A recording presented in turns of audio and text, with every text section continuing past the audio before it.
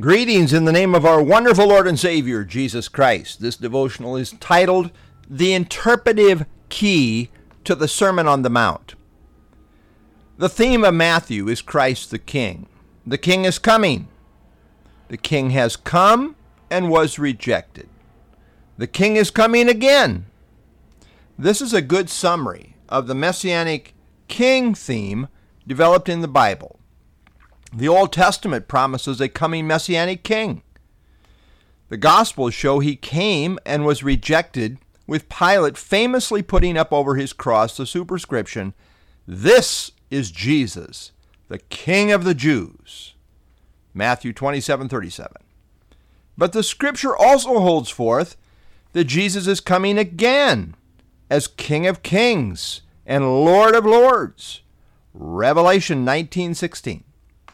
Christ came the first time, presenting himself as king and the kingdom to Israel on the condition of repentance. Matthew 4:17.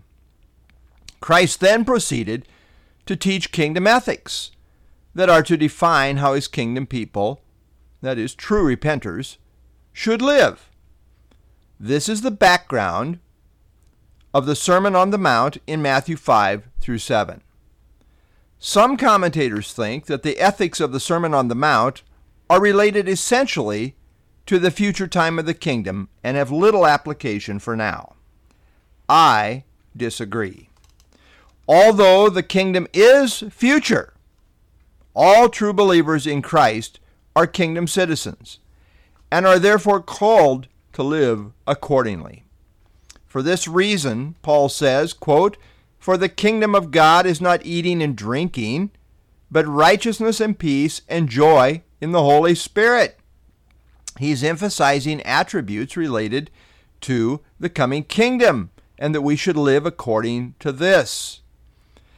By the power of the Spirit, we can live out a kingdom ethic in the here and now. Compare Romans 8:1-4. Paul says believers should, quote, "walk worthy of God who calls you into his kingdom and glory." 1 Thessalonians 2:12. True repenters are those who will inherit the kingdom, and the expectation is that this will demonstrate itself in the life. Compare 1 Corinthians 6:9-11. In the Sermon on the Mount, Christ draws a major distinction between the practical righteousness standard of the scribes and Pharisees in contrast to his kingdom ethic. And lest we think it doesn't really matter how people live so long as they believe, note what Christ says in Matthew 5:20.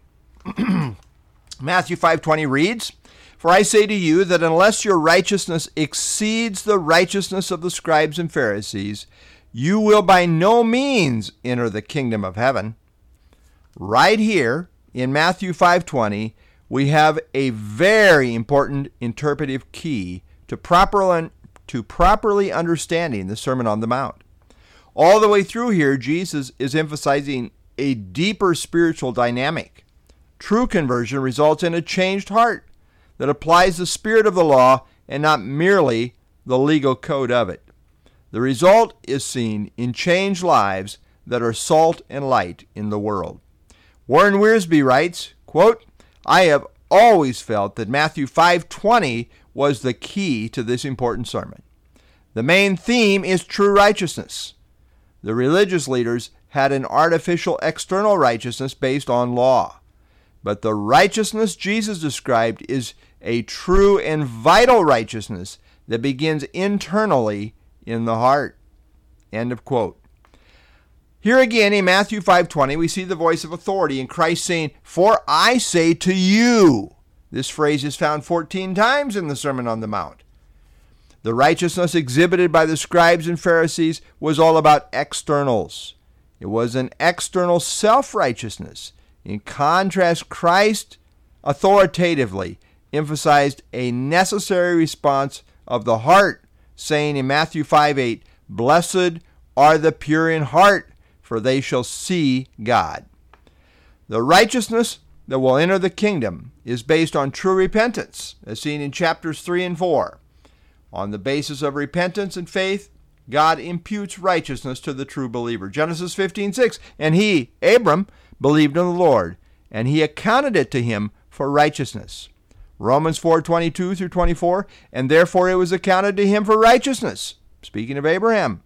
Now it was not written for his sake alone that it was imputed to him, but also for us. It shall be imputed to us who believe in him, who raised up Jesus our Lord from the dead.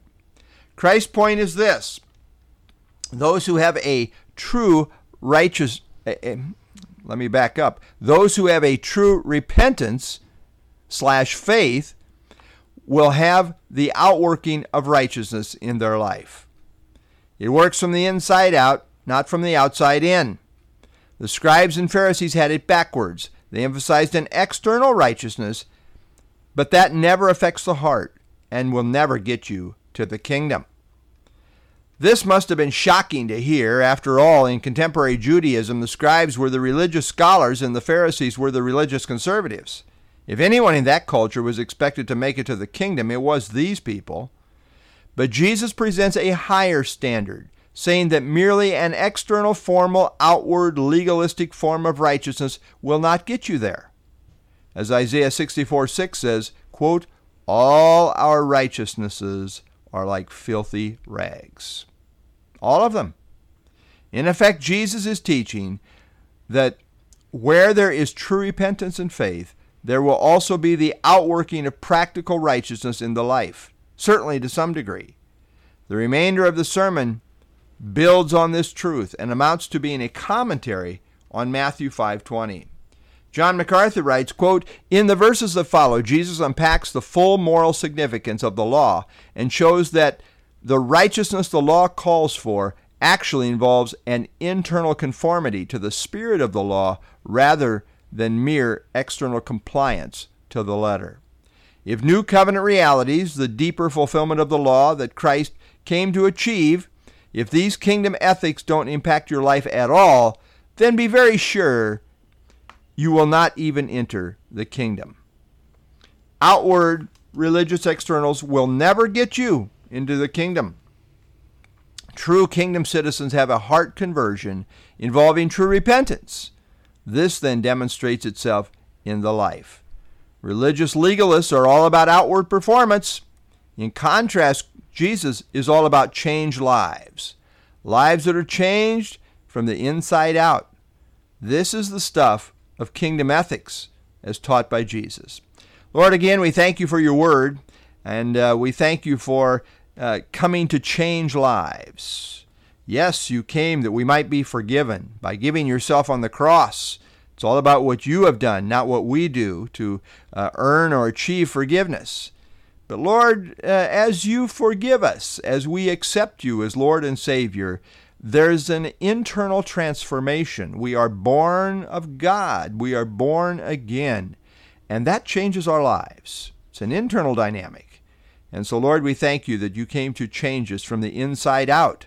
This is the righteousness that will see the kingdom. Lord, indeed, we thank you for the truth of the word this morning. I pray in Jesus' name, amen.